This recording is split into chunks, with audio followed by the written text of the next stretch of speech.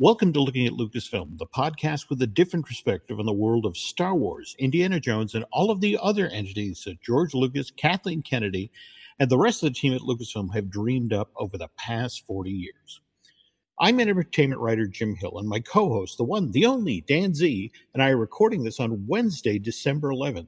We basically caught Dan between trips to the airports, folks. In fact, I'm not even sure you've unpacked at this point, Dan, because you flew back in from Orlando, what, Sunday? Monday? When? I got home from Orlando on Sunday, and I leave for California on Saturday, so coast to coast in 6 weeks. The only other person that moves around that much is Drew Taylor, and that's because he's running from the law. Well, yeah, again, constantly sawing off ankle bracelets. It's a very depressing situation. Indeed. Anyway, all right. Well, look, like Dan said, early next week, or excuse me, this coming weekend, Dan's headed to Hollywood, and we can talk about what he does when he goes there on our future show. But for now, what we're going to do in the second half of today's show, Dan's going to share his thoughts about Rise of the Resistance, which you managed to get down to Orlando for the opening weekend. Yes. Of this new signature attraction at Disney Hollywood Studios, right? Oh, did I ever? And I have so much to share. This thing. We'll keep that for the second half of the show, everybody. But okay. Yes, I certainly did. Okay, well, all right. Let's do some quick news items up front and then get to the meat of the thing. So, all right. Since Dan and I last recorded, first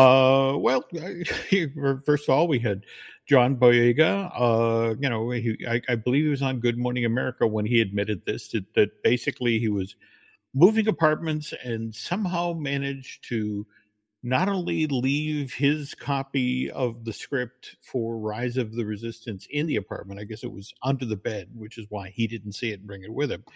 But evidently, a cleaner who came into the apartment to get it ready for the next tenant, took the bed apart, found the script, and then decided to put it up on eBay, which, again, I guess starting bid of $84, Dan. And, thankfully, I guess there was some sharp-eyed Disney employee who was like, wait a minute, and reached out to the seller and reached out to eBay and got it pulled down. And again, you've got not so small boys in your house. You've got teenagers, young adults who occasionally do fluky, forgetful things. What's your thoughts about this? Especially since we're not talking about a 17-year-old here, we're talking about a 27-year-old. Yeah, he's one of the people we're depending on to keep the Resistance afloat. Yeah. I thought, oh gosh, I kind of wish this didn't come out. Yeah. I mean, I had John Boyega on the show once. I was part of a conference call to talk with him, and I thought he was nothing but charming and generous with his time and professional. So I was a little surprised by this. I guess things happen, but he's very fortunate that it didn't happen a lot worse. And that it's a pretty scary guffaw. Oh yeah, well, and not to be too dramatic about it, but face it, I want to say this happened with Game of Thrones, and in that situation, the pages actually get out there. Things that people had been looking forward to for months got spoiled because those pages got out there. So in a lot of ways, I guess we're lucky that it didn't get out. And the reason I bring up the story is just yesterday, 23 tracks from the Star Wars Rise of the Resistance soundtrack became available for streaming over at the Walt Disney Studios Awards website. Now, are you familiar with this at all? Oh yeah, I am. I saw that it came out, and let's see how well you know me. What do you think I did? Well, that's, again, I as soon as I heard the story, well, of course Dan isn't going to listen. I mean, Dan's the guy, right. He's been avoiding the trailers. He's been avoiding it's just that, the king of self-control, this is not going to show up on his radar. I'm so disciplined. I blindfolded myself on Rise of the Resistance. Just kidding. I didn't do that. Okay. No, but I'm not going to listen until I see it in the theater. Well, but the interesting thing is that again, now for those of you who aren't familiar with we're right in the middle of award season right now, folks. We had the Golden Globes nominations out early this week, and I think Nancy was telling me on the drive home today that she saw that the nominations for SAG Awards had also gone up. So what Disney has done at its award site is, they're trying to get John Williams' work for Rise of the Resistance considered for an Academy Award. Because face it, 5 out of the 8 Star Wars films that he's done music for have been nominated. In fact, The New Hope actually took home the best score award back in '77. And Disney tried, actually, they did what they thought was a relatively smart move. They kept the titles off of these tracks. They just listed them 1 through 23, and you had to actually listen to them to determine whether or not that again you deemed the score worthy. But the interesting thing he's such a story. I hate to interrupt, but John Williams is such a dramatic and powerful storyteller that my guess is if you listen to this based on a certain musical cues, you'll probably be able to predict a lot of the film. Well, and that's the interesting point that came up, and again, because this 4-year consideration page for John Williams became pretty public knowledge very quickly, and people began listening. Disney pulled down the page, pulled down the links, and and again. This might stymie their efforts to score, an Oscar for John Williams. But on the other hand, the secrets, the story secrets for, the Rise of Skywalker will remain vaulted for at least another 8 days. Because what is it? Don't they actually start showing this? I know it's supposed to arrive in theaters on the 20th, but on the night of the 19th. 19th. Yeah, the 19th. You doing a special screening? Yeah, we're doing one in Peoria, Illinois, at the Peoria Riverfront Museum. We're doing a live podcast. They got us going through the entire museum, the audio, and we'll be on stage right before the actual thing. But 6:00, I think, is where it starts pretty much universally on the 19th. That is so cool. We'll save you a seat, buddy. Start driving. All right, that's I will prepare a box with air holes now. It's in the hands of UPS.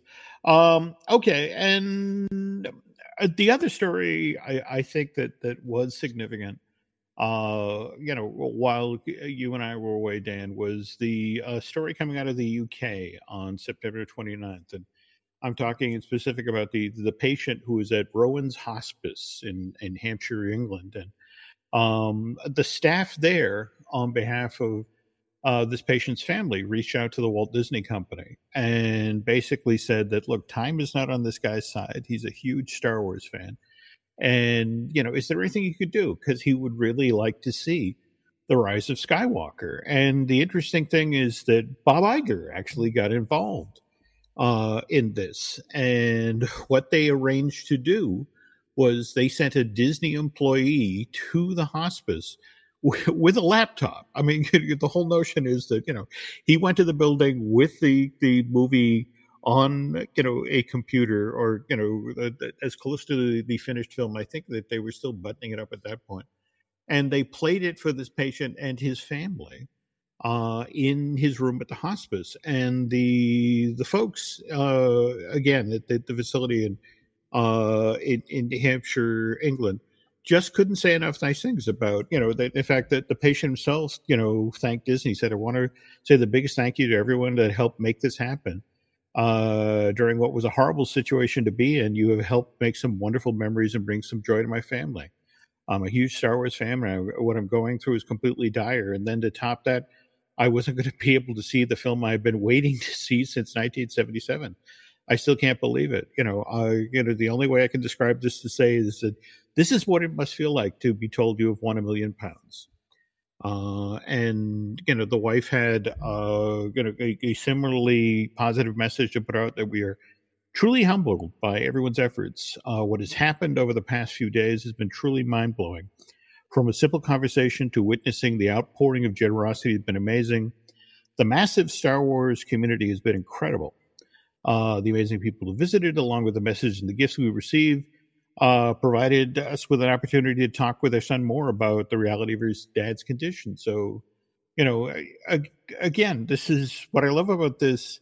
This is the not only the Walt Disney Company, but the Star Wars community coming together to make an awful moment for a family that much better. And the other reason I wanted to bring up the story tonight, Dan, is that a very similar thing happened here in New Hampshire about 2 years ago. Didn't quite get the same amount of press or attention that what just happened in Hampshire, England did, but I still want to share this story. Anyway, we have to jump back to December of 2017. There's a gentleman called Ron Velmer. He's a lifelong Star Wars fan, recently retired from 40 years in the Air Force, and he finds himself dealing with stage 4 colon cancer. And, but the thing is that, it's just like, okay, it's colon cancer. It moves relatively slowly. And so this is a guy who's read all the Star Wars books and seen all of the movies. And his dying wish was to see The Last Jedi. And initially the Villeneuve family thought, well, Dad's going to be well enough to see this movie. And so they actually went out and bought tickets in advance to the opening weekend, a screening of Episode 8 that they were planning on taking him to at the O'Neill Cinema in Epping, New Hampshire. But then Ron's condition suddenly took a turn for the worse. And, the whole notion of him sitting upright in a theater seat for 2 hours, 2 hours plus, was no longer an option. And so, Ron's daughter Elizabeth tweets out Vilmer's story and uses the hashtag Ron's Last Jedi. And it's just basically asked, can somebody help us here? My dad wants to see this movie. And, and the interesting thing is that it's not Disney Studios that handles this. It's the local community.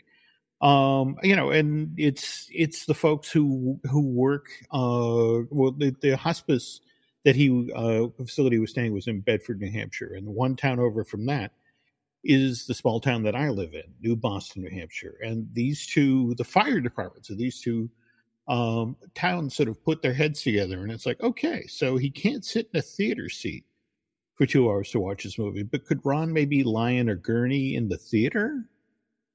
And so they go to the hospice and they talk with folks there, and it's like, well, yeah, I think, yeah, if you were on a gurney, we could do this. And so, the fire departments of Bedford, New Hampshire and New Boston pool their resources, and not only to transport Ron to the cinema for, a screening of The Last Jedi, but also to have staff there in the theater to watch over him, just in case something were to go south. And honestly, the best part of this story, at least as far as I'm concerned, is Ron had no idea this was in the works. His daughter hadn't told him. The only way he found out this was going to happen was suddenly, early one Saturday morning, a Star Wars fan dressed in full Darth Vader regalia appears in his room at hospice and says, "Ron Vilmer, you have been summoned by the Emperor." And with that, an honor guard or first order stormtroopers, they lead the way. He's wheeled in a gurney out of his hospice facility in Bedford, New Hampshire, to a waiting ambulance. And he's then transported to the O'Neill Cinema in Epping, New Hampshire, where as he's rolled into the theater, he's greeted by this, I want to say it's 15 to 20 cosplayers in Star Wars outfits. We're talking Chewbacca, we're talking Jawas, we're talking again, our dark adult take on Mark Hamill, and they, along with Ron, his friends and his family, are treated to their own private showing of Star Wars Episode 8, The Last Jedi. And I bring up the story tonight, Dan, because face it, I don't know if you saw the story that ran in the New York Times earlier today, where it's one of these things where, again, no disrespect to John Boyega, but they've got him quoted in the piece where he's talking about how he thought the storyline for Last Jedi was a little iffy, and he supposedly talked with about the script's merits with Mark Hamill, and as a direct result, anybody who's been watching online is that, you know, the more toxic aspects of the Star Wars fan community have once again risen up, and they're all, you know, doing the whole Rian Johnson ruined my childhood thing again. And look, as Dan will tell you, this is an aspect of the Disney fan community. They're vocal, but it's small. I mean, it's a relatively small but loud group. That's right. The larger portion of this fan community, they're like the folks back here in New Hampshire who got up ridiculously early on an incredibly cold Saturday morning to help a daughter make her dying dad's wish come true. And these folks did this very kind thing, not because they were looking for likes or clicks, but because it was the kind, decent thing to do. And Ron, of course, was thrilled to get his very own private screening of The Last Jedi. He didn't complain about the casino scenes or debate whether Rose Tico added anything of value to the franchise. What Ron talked about was how much he enjoyed the experience. More importantly, how much he appreciated the effort of all the people who had helped to make his private screening of The Last Jedi happen. This is a quote from an interview he did with our local ABC affiliate WMUR. I hope God will bless each and every single one of them, just like I feel blessed right now. And it's just unbelievable that all these people are here. People dressed like Luke, Rey, Chewbacca, Jawas. Thank God for Star Wars fans. So that's great. Yep. And again, not to take anything away from what Disney as a company just did for this guy in hospice in Hampshire, New England. No, it reinforces it. What you said is exactly spot on. This is what the Star Wars community is at its best. Mm-hmm. And we are people that are compassionate, we are empathetic, and we believe in building each other up, which very much is in line with the coda that Star Wars at its core is about anyway. This is the kind of stuff we should be perpetuating and retweeting and not giving any oxygen or social media real estate to things that don't go alongside that. I agree. I totally agree. Anyway, just to finish up here, Ron passed away on January 22nd, 2018, and I just wanted to thank again my friends and neighbors here in New Boston as well as Bedford, New Hampshire, who helped make a dying man's last wish happen. And okay, all right, enough with that stuff. Let us move on to a much happier tale, which I'm hoping is Dan's experience at the opening weekend of Star Wars Rise of the Resistance at Disney's Hollywood Studios. With Kizik hands-free shoes, motion sounds something like this. Kizik helps you experience the magic of motion. With over 200 patents and easy-on, easy-off technology, you'll never have to touch your shoes again. There are hundreds of styles and colors, plus a squish like nothing you've ever felt. For a limited time, get a free pair of socks with your first order at kizik.com/socks. The longest field goal ever attempted is 76 yards. The longest field goal ever missed? Also 76 yards. Why bring this up? Because knowing your limits matters, both when you're kicking a field goal and when you gamble. Betting more than you're comfortable with is like trying a 70-yard field goal. It probably won't go well. So set a limit when you gamble and stick to it. Want more helpful tips like this? Go to keepitfunohio.com for games, quizzes, and lots of ways to keep your gambling from getting out of hand. And we're back. Okay, so again, you got to indulge me, Dan. I love background. So yes. You got invited to the Rise of the Resistance press event, right? You know, yes, and like months ago, right? Yeah, I did. I've known about it for a while, and I also knew that the odds were high that because of my day job, I wouldn't be able to do it, because as an educator, there's only a certain amount of time that you can take off work because you've got to be with your students. So I wasn't able to make that happen. However, I did send my good friend and the original co-creator of Coffee with Kenobi, Corey Clubb, to cover it for me, and he did a great job. However, thanks to MEI and Mouse Fan Travel, I still made it down there for opening weekend. And spoiler alert, everybody, it is amazing. Rise of the Resistance is amazing. Stand on the rooftops and shout it out. Okay. Well, before we get to the actual ride, now again, when did Becky reach out? Because again, I mean, I always love about you, Dan, is again, your students are the priority, and but again, for somebody who has your gig, Coffee with Kenobi, it had to have been tough to, I got the invite, I can't go. It's kind of part and parcel. Yeah. The nature of the blessings is, equal light and equal dark. That's balance, right? Mm-hmm. There you go. So when did Becky reach out and say, hey, why don't we look into getting you down there at least for the weekend rather than, say the actual event? Sure. Well, she and I have been kind of marinating on that for a couple of weeks, with the idea that was probably what was going to happen. And she always delivers, and it worked out beautifully. Okay. So did you finish your day at school on Friday and then? Yeah, here's what I did. You'll love it. I always think of you saying a ninja in and out because that's basically I'm getting my black belt over the past couple of months for sure. But school got out at 2:54. My last class of the day, I was observed by an administrator because you have to be every couple of years. And then I shook his hand, thanked him. The students were great. Ran to my car, got to the airport. The airport's about 25 minutes away, and I had to be there in about an hour before it took off.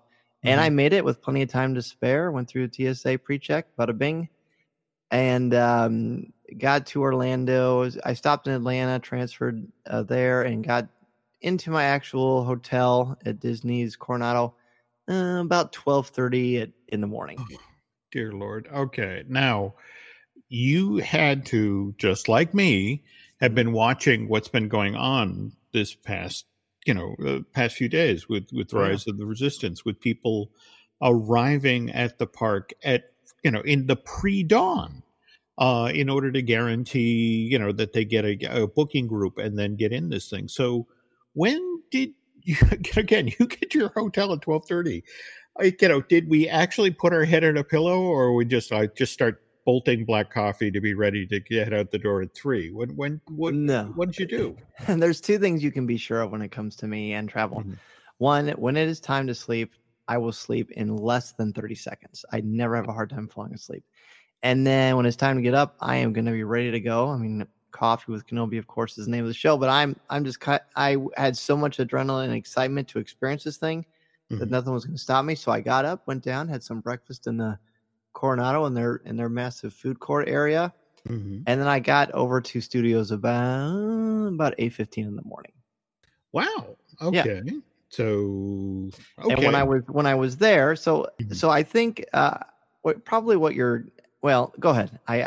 Well, no. I mean, I have to admit, I'm kind of intrigued because so many people have been getting there very, ridiculously early, and making their way through the queue, and and getting their boarding group, and then beginning the the march to the back of the park. And so all right, so this is counterintuitive. You're there at 8:15.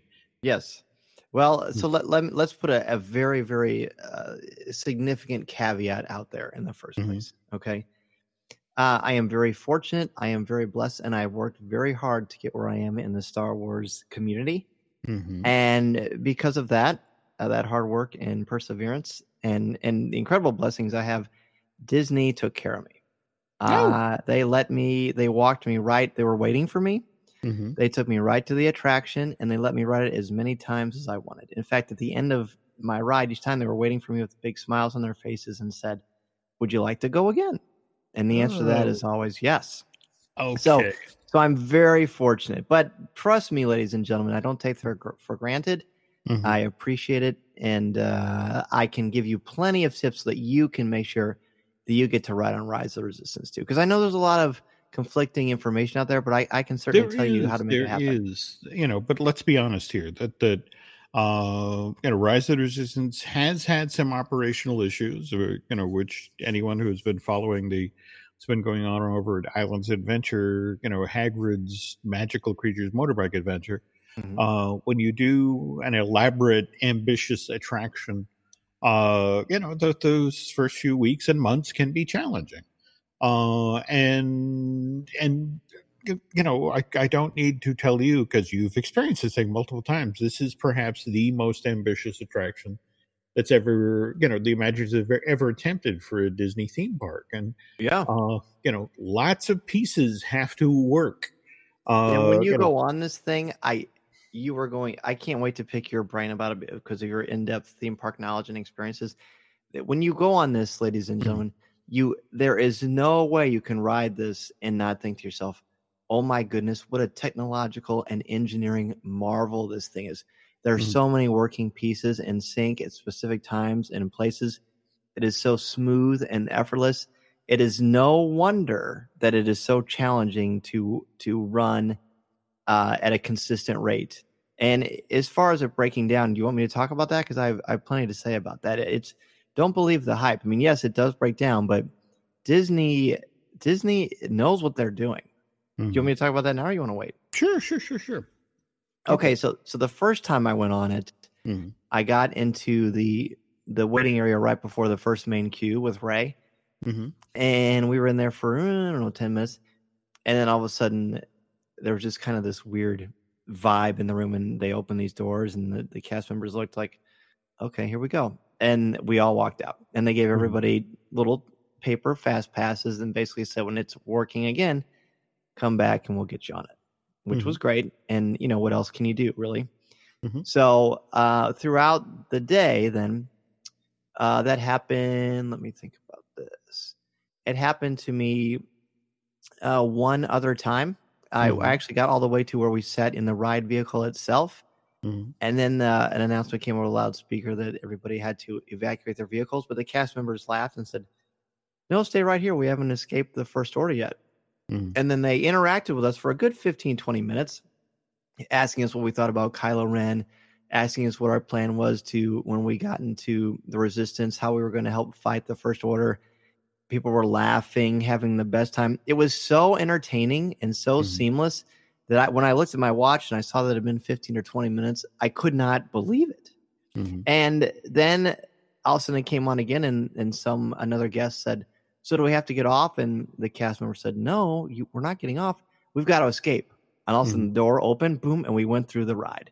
The thing that surprised me about that is I thought they would make us evacuate. They didn't. We legitimately sat in that vehicle for 20 minutes and then rode it once it was all working smoothly. So I don't know if Len has experienced that or heard of anything like that as well, but I was impressed with that.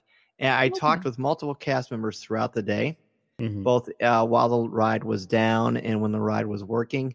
And they had told me, about 3 times a day and this was after being open for a couple of days. They knew it was going to go down, but they also knew that they would work at it pretty smoothly and quickly and efficiently to get it back up and running again. Basically, the best thing to do is to get there early, which we'll talk about a little bit later. But they also said, and you've probably heard about this as well, that one of the big things that keeps causing it to break down has to do with cell phones and cell phone usage. And someone off the record suggested to me, if everybody would put their phones on airplane mode, this ride would not go down at all. Had you heard anything like that yet? Yeah, but which of course you can have people do it. It's just not going to happen. Part of the problem here is think about how many people online have already posted selfies with the 50 animatronic stormtroopers behind them. I mean, and Disney designed this ride for that moment. It's a hard thing to try to address after the fact. They are looking into it, but the whole notion of half the reason, people, especially right now, want to share the fact that I have been on this amazing ride, and I went this ride path versus that ride path, or did you catch this detail, and that sort of thing. So, in a weird sort of way, face it. For example, Madonna is touring right now, and actually makes her audience surrender their cell phones. Everybody has to leave their cell phone outside the theater in a bag that they can then collect, later during the show. And it's like when you go to a screening. Yeah. But it's just, the whole notion of, do we really want to do that? Do we really, is there another workaround? Is there another way? Yeah, I'm sure there's got to be. Well, that, and again, remember, we at the point we're talking right now, Dan, this thing hasn't even been open a week. Right. And we've already seen, for example, Disney, shut down, the people's abilities to ride this thing multiple times a day, or book, be in 2 boarding groups, because they're trying to accommodate as many guests as possible. And each day they're getting better and better at it. But it's definitely a work in progress. It is, but it's nowhere near the disaster that Hagrid's bike is. And I feel like when I was there, because I definitely was feeling the pulse. I mean, I walked by guest services. I walked into guest services to hear what people were talking about, because I wanted to have more of a bird's eye view of it. And people were frustrated. People, from overseas that came over were frustrated. They weren't going to be able to experience the attraction. And Disney is working around the clock trying to make it happen for people as best as they can. Of course, while they make magic, they can't do that kind of magic. I think you have to sort of expect something this ambitious, especially as quickly as they put it together, that there's going to be some snafus. So it might be prudent to wait a month or 2 until some of that's ironed out. But if you do go, I think the key for you is to get there as early as possible. Get in there, get in that virtual queue. You have to be inside the park. You have to make sure you've got your Magic Band and your theme park ticket. And then you have to hope the force is with you and sign up. But if you feel like sleeping in or getting there right when the park opens, it's not going to happen for you. It's just not going to. Got it. Okay. Forgive me. We're going to back up the truck a little bit, because I want to walk with you through this thing. So you did the outside queue and the pre-show, the sort of tunneling into the ruin, that sort of thing. As being the the Jedi class Star Wars fan that you are, what surprised you? What leaped out at you? So this is actually, you hear all kinds of stories about people getting choked up throughout this experience. This is where I got choked up, in the queue. I'm walking through this thing, and I felt like I was in The Force Awakens on the Resistance base. And I kept thinking of Carrie Fisher and her on Dakar in the Resistance base. And I thought, I am here. You're walking through these lockers of the X-Wing pilots' helmets and their outfits, and you're looking at this incredibly detailed architecture that looks like it was naturally laser engraved into the stonework. And you are absolutely speechless. And this is the moment, Jim, where I realized that immersion, this is true immersion. Because it wasn't like I was in a theme park. It wasn't like I was in Walt Disney World. It wasn't like I was on a Star Wars ride. I was in the movie. I can say that without any hint of hyperbole. I felt like I was in the movie, and that was just in the first queue. And that feeling did not go away. It just continued to enhance and kind of marinate throughout my Star Wars soul. Okay. Now, so many people have discussed the the Rey hologram, the BB-8 AA, and again that wonderful moment you're suddenly out on the airstrip, making the run for the the transport. But the thing that people talk over and over again about the Rise of the Resistance experience, it seems for a lot of people it's their favorite illusion on the attraction, is the notion that the very same door that you went through, when it comes time to, when it opens next, you're on a Star Destroyer, and this is all done, a seamless bit of stagecraft. I heard you in Len's show talking about this, because of course he got to experience this as well, and he's 100% right. When I was on the original ride vehicle, the Resistance shuttle, transport shuttle, I thought I was on the ride, like the ride, and of course my head was all over the place because I was just soaking it in, picking my tongue off the floor because I just kept gaping at everything. And then through subterfuge, you walk through the same door, which still staggers me. And when you're in that Star Destroyer hangar, I was actually watching The Last Jedi and The Force Awakens this week with my mythology students, and I kept thinking I was in there without any hint of irony, because the way that it makes you feel is right. And Len is right. It's certainly as tall and massive as you felt it to be. Mm-hmm. I mean, the scope is insane. Mm-hmm. But it doesn't feel like I'm in an aircraft carrier, but it does feel like I'm in a massive Star Destroyer. And the star field that they have that is right there, it is so seamless that I legitimately don't feel like I'm looking at a screen. Now, when I'm in the Smuggler's Run, I feel like when I'm in the cockpit of the Falcon, I can tell I'm looking at a screen. But here, you don't have that feeling at all. Okay. So, but again, that and I think it's Len who talked about the sort of using the example of the 4 different stretching rooms in the Haunted Mansion. How were they cleverly move people about and break them down into smaller groups and that sort of thing. But once you're actually on the shuttle and being driven by that droid through, and again, the thing that just sort of leaped out at me is that you mentioned that you're in the movie, and it's the notion of the commitment to, I mean, face it, I don't need to explain to you how the Star Wars movies are done with, green screen and set extensions and CGI, so to be in a space where you can't do any of that. You have to in order to do this, you have to commit to, a ridiculous level of detail and a certain scale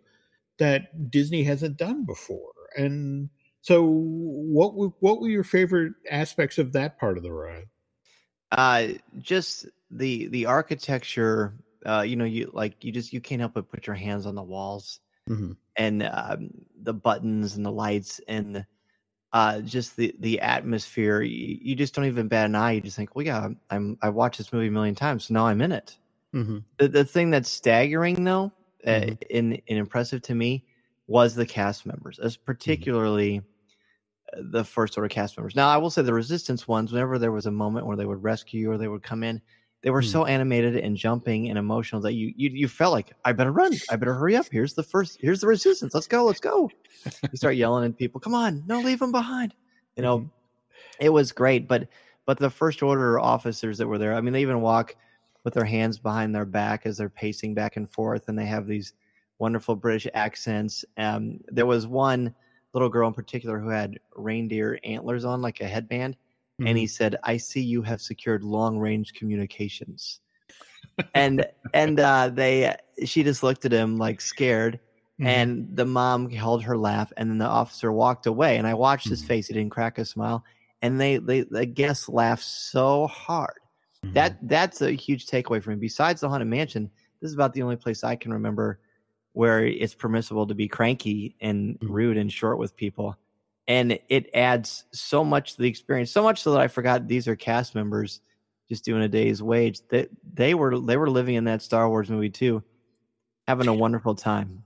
Well, the interesting thing is that at least for me, is that as of late we've heard about so many people who when they heard that these jobs were available, desperately pursued them, and and a weird sort of where they're living their dream by getting to be a member of the First Order and to be kind of short with guests and that sort of thing. But they're really enjoying that this is their, play set as well. That, we get to ride the ride, but this is where they get to work and, get to do this really kind of cutting edge for the thing in a Disney theme park.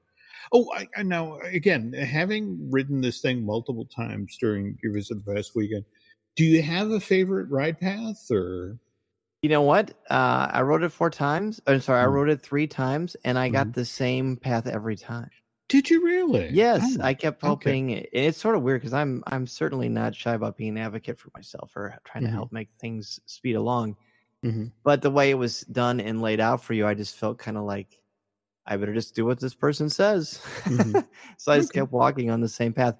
I was always on the right-hand side, if that makes sense. I wasn't on the...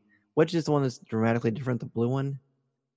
I want to say yes. I never went on the blue one. That's the one I did not do. But the one I did do, multiple times, the animatronic for one of the main characters from the sequel trilogy, who we may have spoken about earlier on the show, is so lifelike. I had to do a triple take to make sure it wasn't actually John Boyega sitting there. I mean, I it's have that. to admit, the footage of that is just startling.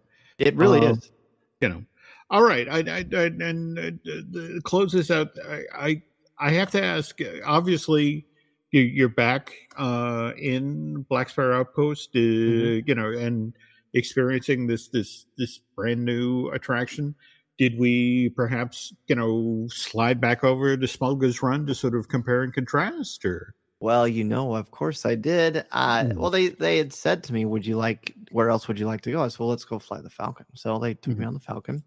And then later that night, it was only a 10-minute standby line because the park was about to close. So I rode it. I rode it twice. Now I can say I've sat in all 6 places in the cockpit. So that's cool. Okay, and having done that, are we still a fan of being the pilot? Because face it, there is nothing quite like doing the jump to light speed. But what about the other positions? Well, this was the first time I was the pilot on the left-hand side. I'd never done that before.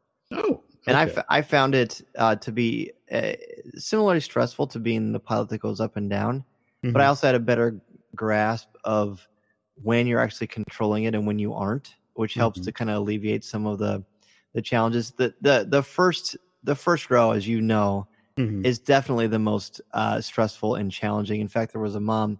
The second time I went on, I was the gunner on the left side, and there was a mom when it was done that said, "Never again," because her kids kept yelling at her, "Go here, go there," and that's always challenging. No, this is exactly what I said about dates in my ride experience. It was just, it's one of these things where, especially when you want everyone with you to have a good time. Yes. And suddenly you're the one driving the bus, or more to the point, you're the one driving into the spires. It's a little tough if you're in that parental mindset. So, I couldn't help but think the entire time, how would people look at Smuggler's Run if it opened the same time as Rise of the Resistance? What would the outpouring be? I don't know that it would be all that different, because it doesn't compare to the Rise of Resistance. And the reason is because nothing on this planet compares to Rise of the Resistance. And we haven't even talked about some of the ride aspects of it, which we'll close out with, but it's hard to live up to that. In fact, I don't think it's a fair comparison. It's like comparing, how do I say this without cheapening it? It would be like comparing the best sushi you've ever had to a really, really, really good cheeseburger. It's just not this. They're both great in their own way. They both got their own audience. And honestly, some of the biggest appeal for the Falcon anyway is that queue where we get to see the Jarek table and going through the line itself and seeing the back of the Falcon, which that's the only way you can do it. No, that still is hard to beat. All right. Well, again, our time grows short here, so we're entering the lightning round here. Yes. Did we have a particular favorite room? Because again, in fact, that's I think half the fun of this attraction is you really go places you didn't expect to go. And then suddenly to find yourself, for example, on the gunnery level, and to be sort of tap dancing between these massive weapons. That's probably the most impressive thing. That aspect is the timing of that. It was fun seeing the probe droid. That was an unexpected surprise. I was pretty good about remaining fairly spoiler free. I will say that I wish I hadn't seen a single still or video shot before I went in, because I think even though the first 2 times I went on it, even after the first time when I knew what was going to happen, my mouth was still wide open. I kept saying, wow, because there's so many wow, jaw-dropping moments. Of course, the AT-AT room takes your breath away. It's spectacular. It's hard to kind of pick a favorite spot. I think it's pretty cool when it's over and you're escaping and you're going through where you've landed on Pakara, because that's the new planet that where Leia is stationed. That's a pretty breathtaking moment. But it's hard not to kind of be taken aback by the hangar bay. I mean, that's really neat. When you first get onto the transport earlier on in the attraction, you get to see Poe Dameron's black and orange X-Wing life-size. That's the only way that you can see it. That is certainly a stunner, and BB-8 is perched in the cockpit. It's hard to say. It's kind of like saying which kid is your favorite. They're all pretty special for very different reasons. Got it. And again, face it, you fly down there, you're there on Saturday, you're home on Sunday. Did we procure any Rise of the Resistance merchandise while we were in Orlando? Of course, I kind of went a little wild. Okay. Yeah, I bought the Rise of the Resistance limited edition Magic Band. They only made 3,000 of them, so I bought a blue one of those. Okay. I went into Oga's for a while and just I had the white Wampa ale. I'd never had that before, so that was good. I don't know that that's a souvenir though. But then I went into Doc Ondar's because every time I go, I buy a Kyber crystal. So I bought a yellow one just because that reminded me of the original Luke Skywalker Kenner action figure. His lightsaber is yellow for the Kenner figure, so I bought one of those. And then for some foolish reason, I thought, well, I'm going to go look at the Legacy lightsabers. What's the harm in looking? So I went over there, and some kind soul was holding Kylo Ren's lightsaber, and I thought, and I actually said to the cast member, I really should not do this because it's going to be a mistake, but can I hold that? And he said, sure, and he handed it to me. I bought it. Yeah. Well, on behalf of Mrs. Danzig, you saved her the trouble of buying your Christmas present, right? That's exactly right. That's exactly there we right. go. Okay. I do it for altruistic reasons. Totally. Yeah. I completely understand. I knew you would. Uncle Jim always comes through. Well, this is the same argument I use with Nancy when it's like going to buy a ridiculously expensive book. So I'm saving you the trouble of buying this for me. That's right. Okay. But the Magic Band is the only Rise of Resistance thing I bought.